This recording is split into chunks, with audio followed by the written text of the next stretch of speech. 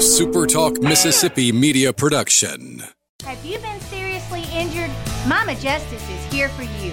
Our medical team partners with top-notch doctors, surgeons, therapists, and urologists, ensuring a comprehensive recovery journey. If you've been injured, call Mama Justice today. We're here for you. He's the former president and publisher of the Sun Herald, and now he's on the radio.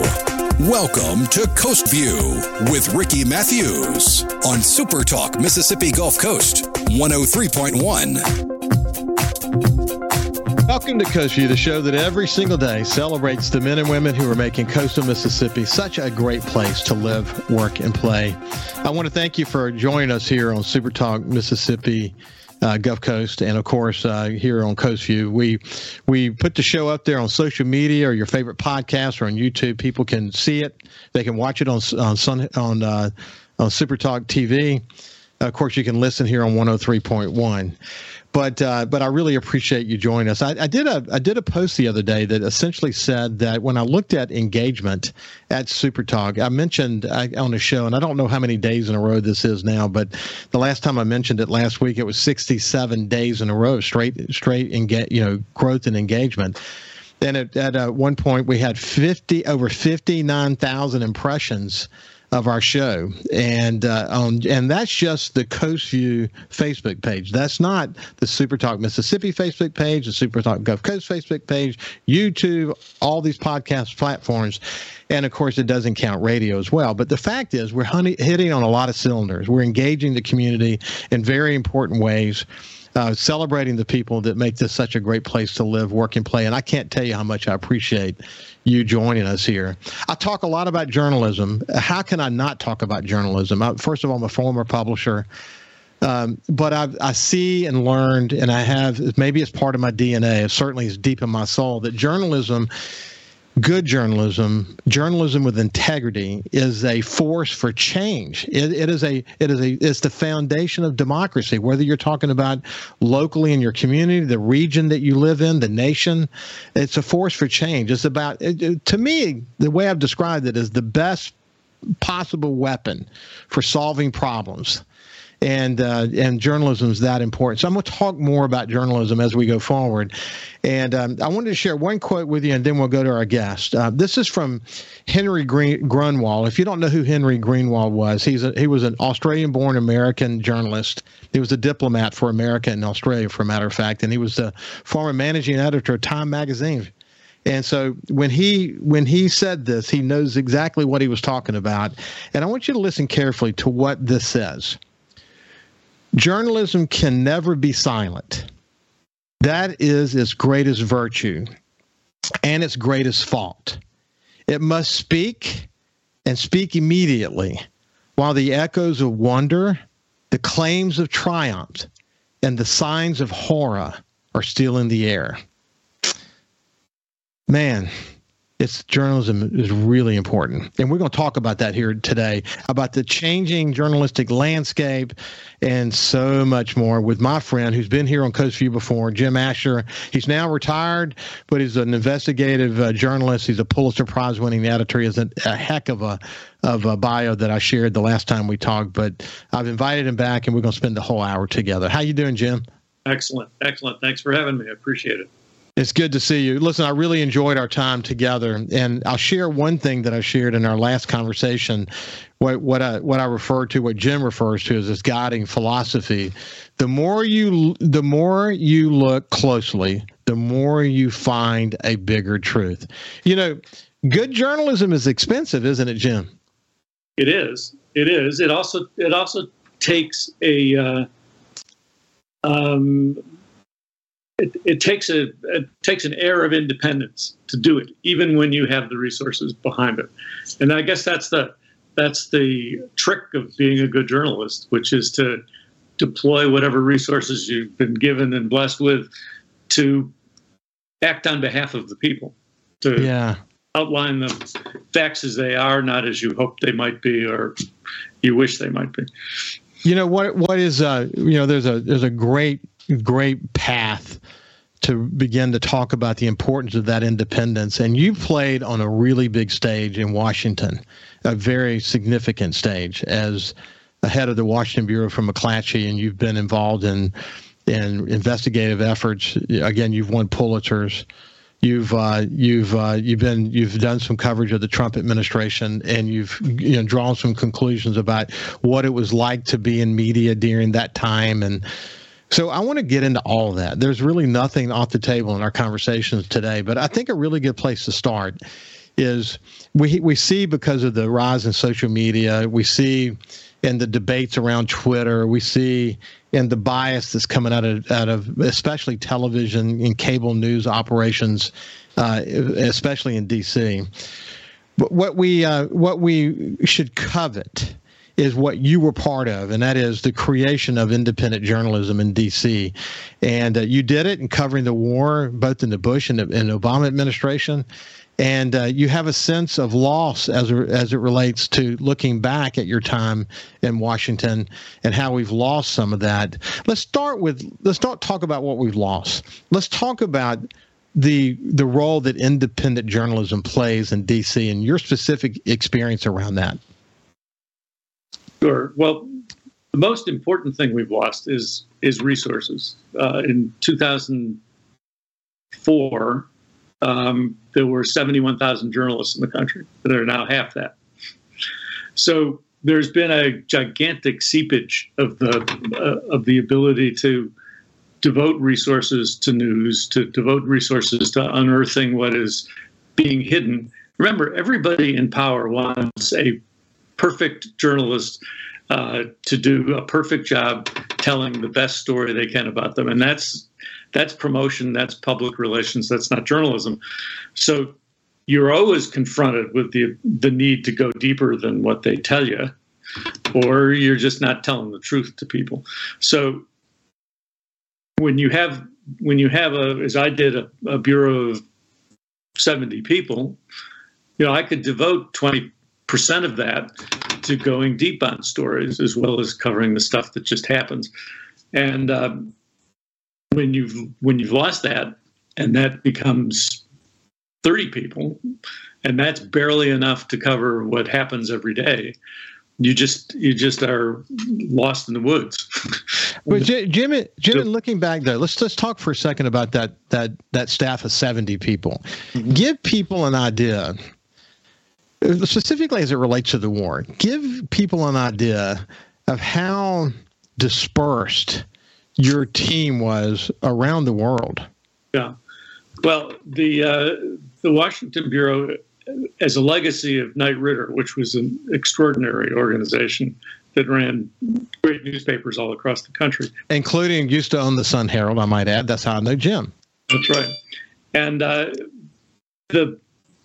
the intent of that organization was to create an international operation.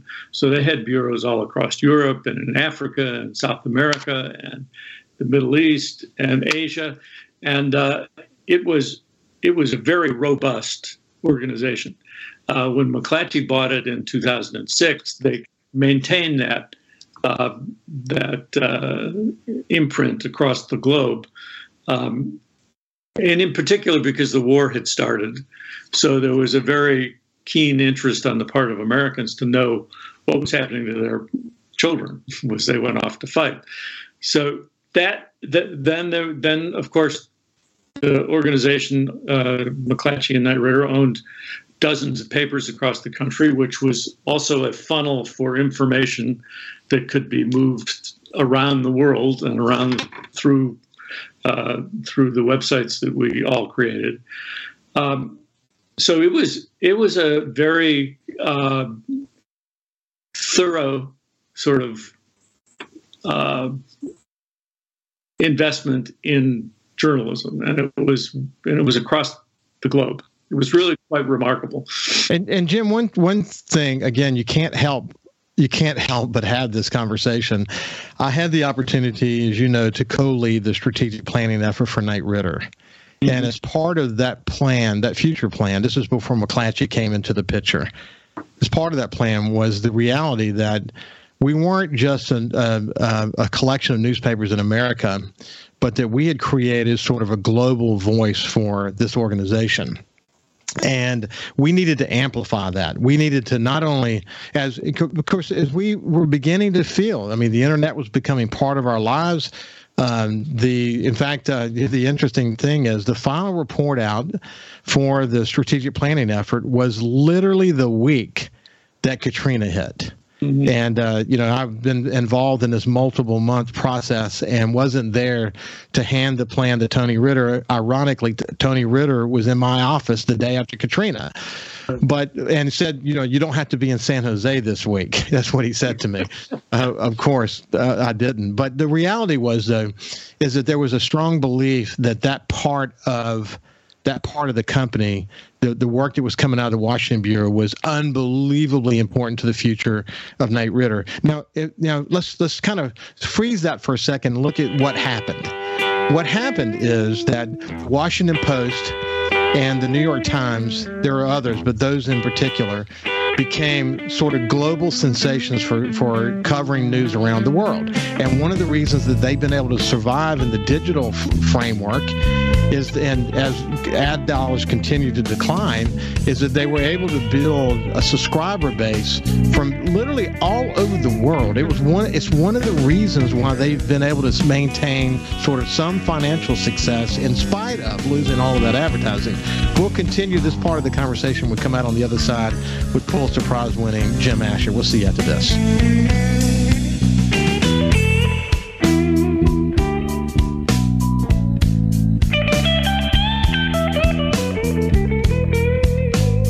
Listen live or on demand and watch episodes of Coast View on your laptop, desktop, or on your phone or tablet by going to supertalkmsgulfcoast.com. His love for the coast is why he's here. It's Coast View with Ricky Matthews on Super Talk Mississippi Gulf Coast 103.1. Welcome back to Coast View. I have my friend, investigative reporter, Pulitzer Prize winning writer, editor, Jim Asher, who used to lead the Washington Bureau for Knight Ridder, the company that used to own the Sun Herald. And I always refer to this, I was thinking during the break, this is lamenting with a purpose. It's because the lamenting we do now is sort of mirrors the timeline of the problems that happen for newspapers, and really mirrors the problem that traditional media began to happen because of the digital tsunami. But remember these days, I was referring to a strategic planning effort that I co-led in 2005 for Knight Ridder. And the plan really detailed lots of things, the importance of the Washington Bureau and the work that we were doing globally. One of the points it made in there, incidentally, was that the phone would become sort of the center of our world. And we were able to see from a technological point of view that we were beginning to figure out how to get massive amounts of data through all these servers and into your phones. And we were already, and that was 2005, already beginning to see evidence that somebody's going to figure this out. Remember, though, Steve Jobs didn't introduce the iPhone until 2007, okay? McClatchy buys the Sun Herald in 2006. You mentioned, Jim mentioned a second ago when we went over to McClatchy, became the McClatchy News Bureau. They didn't immediately change the size of the team because war was going on and lots of things were happening. But what happened is that McClatchy, at the time McClatchy bought Knight Ridder, I was surprised at the premium it was willing to pay, because the plan that we had just developed said that the newspaper industry was going to have some big-time challenges going forward, and we better prepare for that. And so what they did is they leveraged the company, billions of dollars in debt for a price, 65, 67 comes to mind. It was a very high price. And had to go forward with this incredible amount of debt. And then the bottom starts to fall out in 2006. 2007, the smartphone gets introduced, and then after that, it was exponential after that, because we began to realize that everyone's delivery mechanism, either them as their own reporter to the world because of social media, or in terms of how they read and get news, is all going to take place on that smartphone, and that tsunami continued to happen. Well, during that time, the Washington Post and the New York Times were doubling down on their global capabilities and realizing that that was going to be their competitive advantage. And had McClatchy kept the Washington Bureau the way that it was and positioned it sort of as a brand within the cumulative brand of all of these newspapers, it is possible. And I'm not saying it could have absolutely been done, but it's certainly possible that they could have built a paid subscriber base that was comparable to the New York Times and the Washington Post, but they chose not to do that because of the debt load that was on them, and it became death by 1,000 cuts, and it was hard to watch, wasn't it, Jim? It was, and I agree with you. I did an analysis for McClatchy about the digital use of our website in Washington, where we were consolidating all our foreign and national news and all the stuff we did in the Bureau. And we had 3 million visitors a month. And this was with no promotion. This was just based on sort of word of mouth. And 40% of that traffic was related just to foreign coverage. So people were reading our foreign coverage, again, without any promotion, without any reinvestment, sort of being a bootstraps kind of foreign operation. And if you can generate that kind of traffic, you can capitalize on the internet. And the fundamental failing, I thought, about the decision to revert to local perspective, which is what McClatchy did, is that the internet is useless for a local newspaper because the potential traffic is limited by the geography of the place you cover. So if you have a metropolitan area of 300,000 people and you've got penetration of 50%, you've got 100,000 people who potentially will read your news outfit. So, and that's just not what brought success to the Times and to the Post, because they were in the millions. Yeah, you had to have, you think about, newspapers during the heyday, we were the boss hog in most of the communities we did business in. We had over 50% of the ad share in the markets that we did business in. We had incredible profits. And but once that started to go away, the costs associated with producing a newspaper became incredibly important, really fast, and therefore that's where you headed. And one of the great things about working for Advance Condé Nast and for the Newhouses was that they said, we're not going to do death by 1,000 cuts. We're going to strategically realign our company so that we can survive in the digital world that's going to be here quicker than we know it. And it was painful and it was tough. People who watched what I was up to in New Orleans and what Advance was up to in general said, how can you do it? And and everybody, they wanted to keep their fingers on the printed newspaper. But now they look back on those times and they say, wow, and they look at the kind of companies that Advance Condé Nast was able to build, digital companies, standalone digital companies that are hiring news resources. They actually proved that you can do it. It's going to be a smaller company before it's all over with, but the death by 1,000 cuts that most newspaper companies were going through without sort of a strategic, guiding light inside of them, that they ended up coming, the Sun Herald from 50 reporters when I left there, a little over 50 in 2009 to 5, 6, 7 reporters today. It's unfortunate, and now it makes you wonder how do they now flip the switch toward a digital future, having not built significant digital capacity, especially on the advertising side of the company. So that's kind of this evolution. I think it probably happened a lot faster than most people realize, but if we would have made some smart moves early on, we might have been able to. And I always just say might, because I'm not someone who's, it's not, there's no certainty in any of this. We might have, given at least the experiences of the Washington Post and New York Times, we might have been able to actually keep our heads above water. Well, I would substitute the word might to, it was a potential. We had the potential to do it. Yeah. We had been smart about it, but we weren't. Well, Jim, go ahead. I'm sorry. Was the sort of aggravated all of that is how social media has so transformed the collection of news. and the stuff that gets republished. The New York Times just last week had a story about the 25 top tweets in the world. Okay, there you go. If you watch any kind of TV news, you're hearing pretty regularly something went viral today. Mm-hmm. Going to report about it. Well, that's not reporting. No, just I'm not sure what it is, but it's not journalism and it ain't reporting.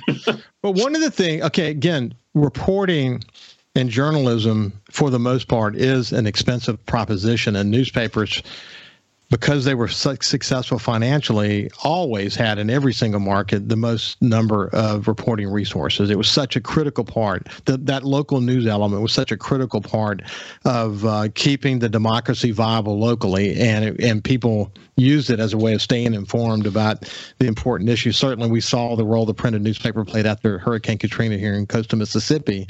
And what a moment that was, and how proud we were as leaders of our company to sort of watch that and watch the reporters and the team work together that ultimately led to a Pulitzer Prize for the Sun Herald. But also saw how the community was so responsive to the interest that we were showing as journalists. And yes, letting them the news that they needed to survive that terrible storm. I should remind people who didn't hear our last conversation that Jim actually was here after Hurricane Katrina and got to see it with his own eyes. And what I often say about that is it was a proud moment to really appreciate the role that newspapers played to help keep democracy viable, because there were all these decisions people were having to make. Do I build? Do I rebuild? What do I do? How do I get through this? And we were sort of the arbiter. We were in the middle of all these conversations, having these moderating incredibly important conversations between insurance companies and the general public and FEMA and the government in general. It was something to behold, wasn't it, Jim?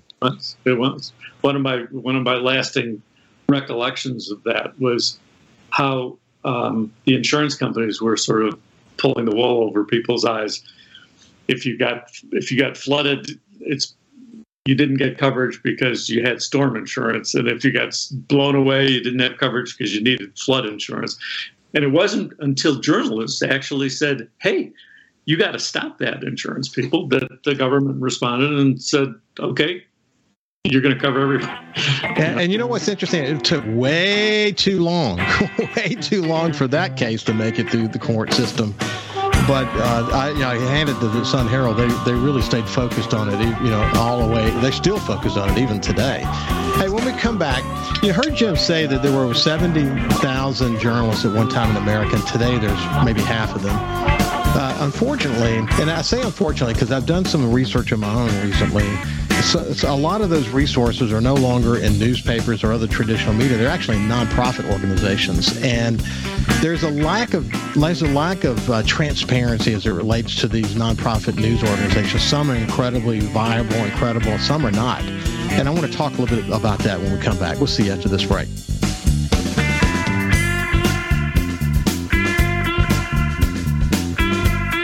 Subscribe for free to the Coast View podcast on iTunes, Google Podcasts, Spotify, or wherever you get your podcasts.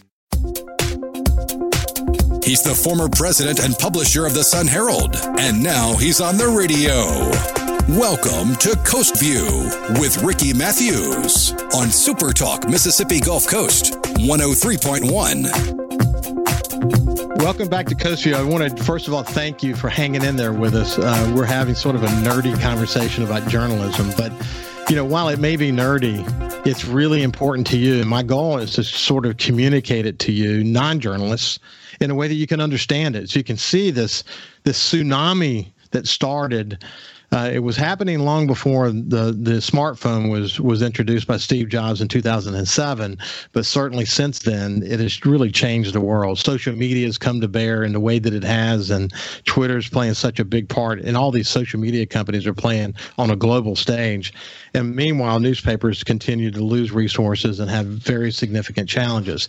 Now, I have had detailed conversations with my friend Alberto Ibargüen, the former publisher of El Nuevo Herald and Miami Herald that you know, who who is the president of the Knight Foundation, about the enormous hundreds of millions of dollars of investments they made across this country in local journalism, because he said that there's so much noise on the national stage, there's really no way to cut through that. In terms of a role the Knight Foundation can play in that. Not to say that they're not having conversations about it, not to say they're not still investing in news operations that are involved in that level, but they have hundreds of millions of dollars they've invested in local journalism.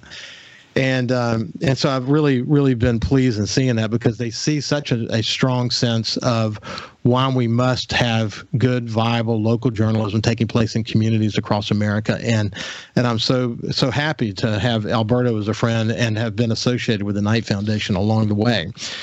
But one of the things that I have seen, Jim, and I want to get your thoughts about it, is what we're seeing with nonprofit news organizations around the country. I've seen some of this in Mississippi, for a matter of fact, that they are funded by, some are funded by foundations, some are funded by individuals. Oftentimes, if you look at their funding sources, you really don't get a list of who all the major funders are. That's really not typically disclosed.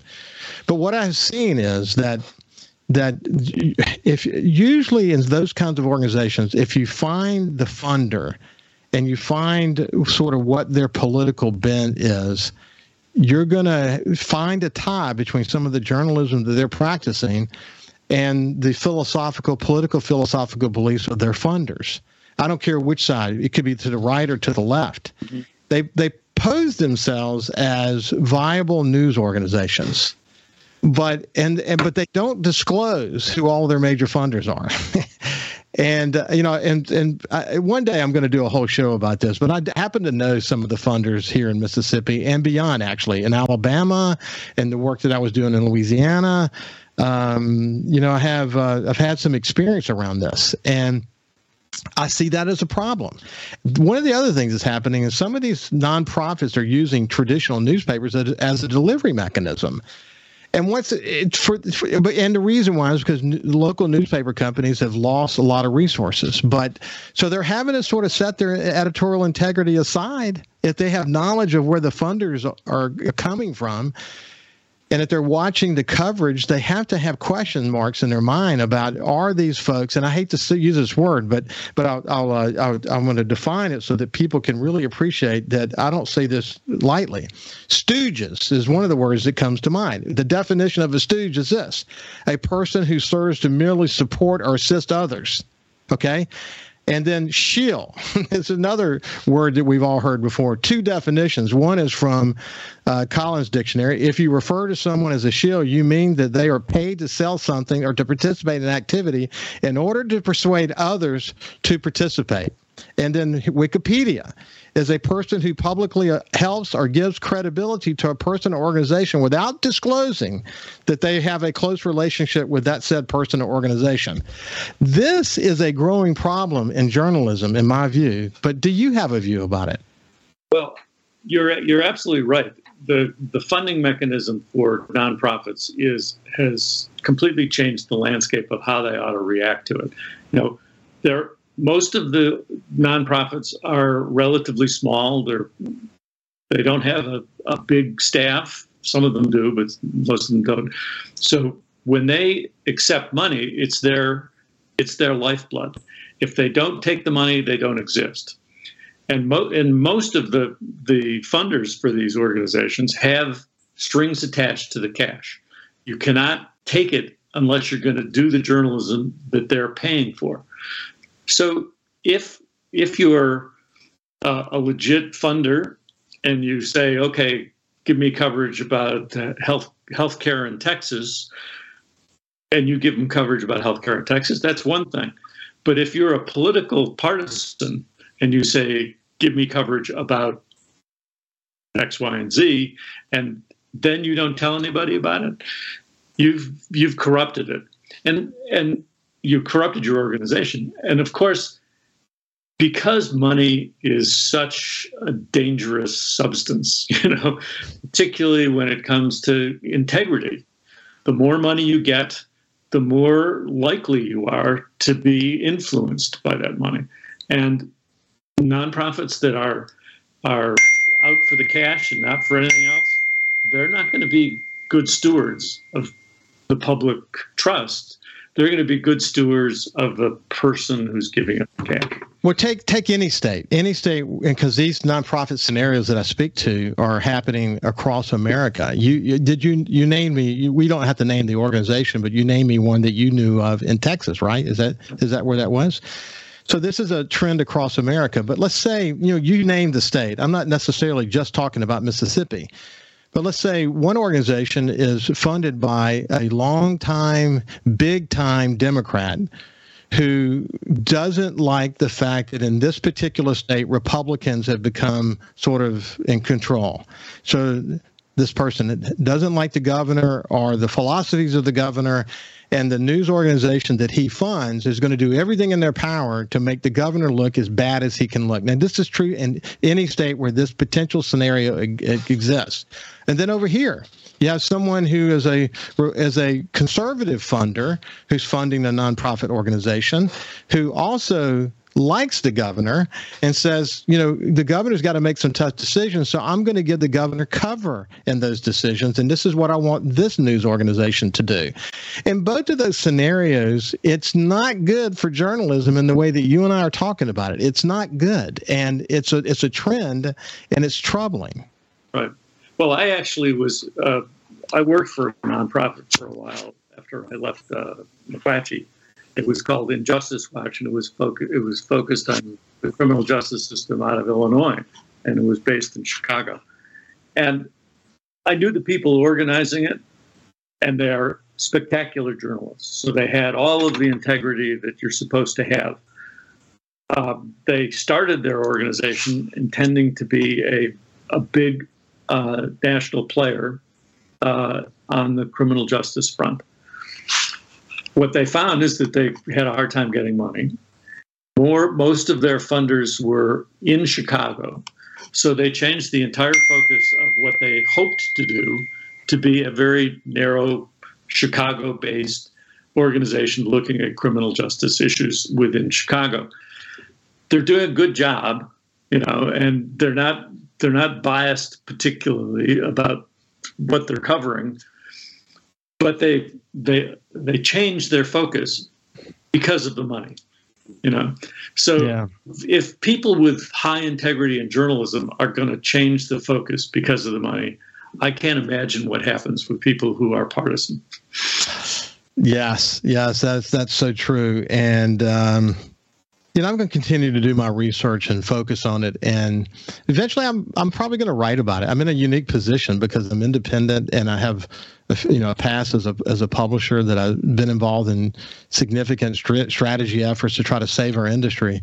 And this emergence of biased nonprofits and their funders that are not always disclosed is a troubling trend to me, a very troubling trend.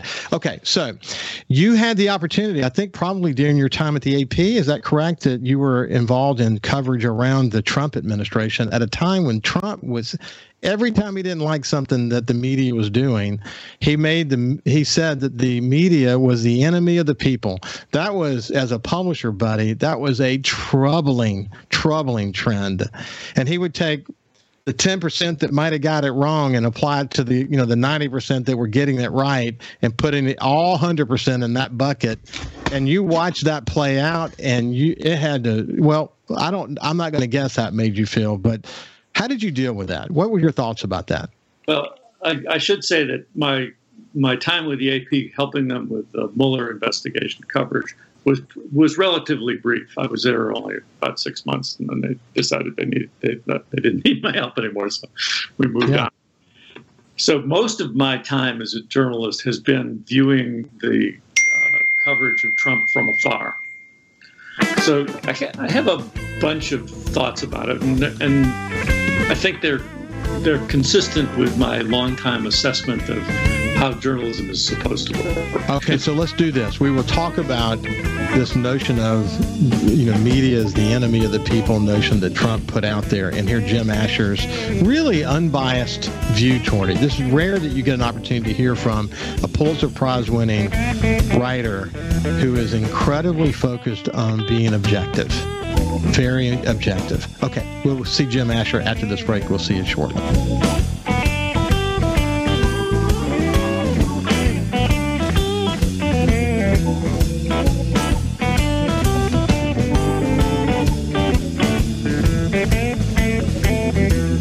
Also listen live to Super Talk Mississippi Gulf Coast 103.1 on your Amazon Alexa devices. Once you've enabled the skill, just say, Alexa, open Super Talk Mississippi Gulf Coast.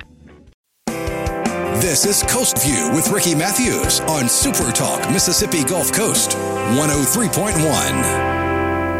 Welcome back to Coast View. We're having just an incredible conversation about journalism, the changing face, the media landscape that's out there with my friend Jim Asher, who is a Pulitzer Prize-winning editor and investigative reporter. In fact, when we went to break, we were talking about he actually spent some time working for the AP in Washington on the Mueller investigation.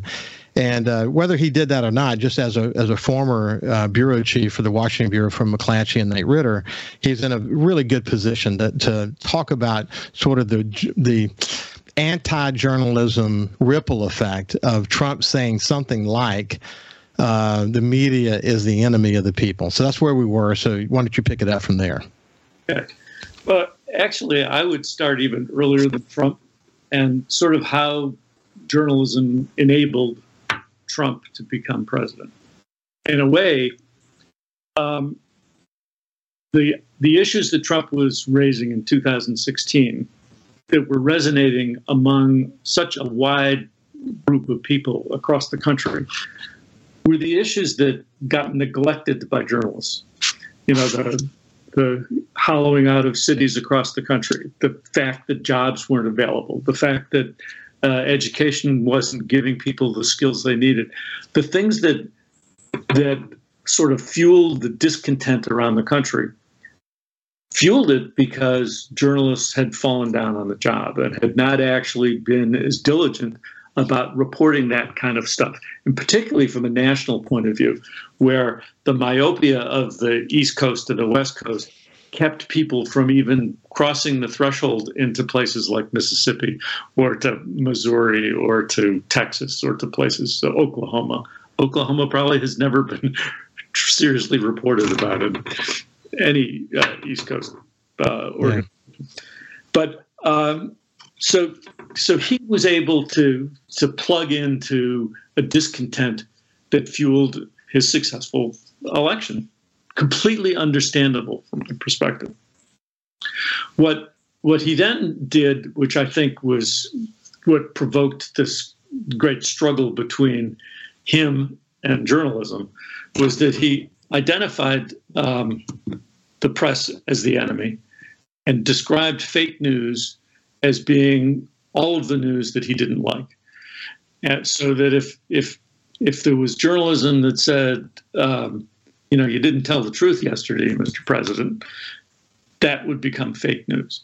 And it was this gigantic tar brush that he used, but wide brush, to tar the entire industry that provoked, I think, a relatively normal human response from all of the journalists, which is, don't screw with me, Trump. We're going to get a little more aggressive. Now, to me, what happened is that in the old days, when you got aggressive, you fueled your journalism with facts. And what happened during his administration was that the industry basically collapsed, and that there were many fewer reporters. There was a lot more interest in being fast out the door because social media was driving the conversation, so that there was less facts to back up what journalists had a feeling was unfair about this assessment by Trump, and in exchange for facts became sort of opinion journalism that is really deepened the schism between the truthfulness of journalism and the fakeness of the partisan assessment of journalism. And that to me is really a troubling problem. You know, if you CNN these days has now created a panel of people to talk about the news. This is a relatively new development in their life. They're putting a lot more conservative folks on, a lot more liberal folks on. It's designed to be combative. Yeah, it's all partisan. You know, And the bulk of the time devoted to journalism is spent on this kind of partisan conversation about what few facts are left for the public to know about. So Trump capitalized on this. He saw this as a way to demand loyalty among the people who support him, eschew criticism, blame the press for being nasty to him. And in many ways, we were doing it to ourselves. We were doing it to ourselves. So what's interesting, Jim, about that, that's such a fair and I believe accurate assessment, that there's enough blame to go around. It was like sort of the whirlwind of the moment. Everyone got caught up in the vortex, didn't they? They did. They did. And what's interesting is you contrast that to the pre-Iraq invasion, where Knight Ridder was writing about how there were no weapons of mass destruction in Iraq. And the New York Times, based on leaks from the vice president, was writing about how there were weapons of mass destruction.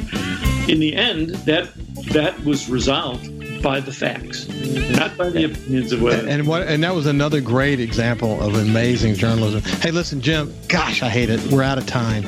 But we're going to come back because there's a whole other chapter to this, and that is this whirlwind that you just talked about, and how it manifested itself into social media and how the algorithms worked against America from a democratic and society point of view.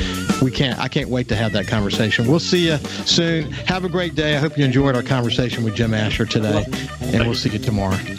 Follow Super Talk Mississippi Gulf Coast 103.1 on Facebook, facebook.com/Super Talk MS Coast 103.1. A Super Talk Mississippi media production.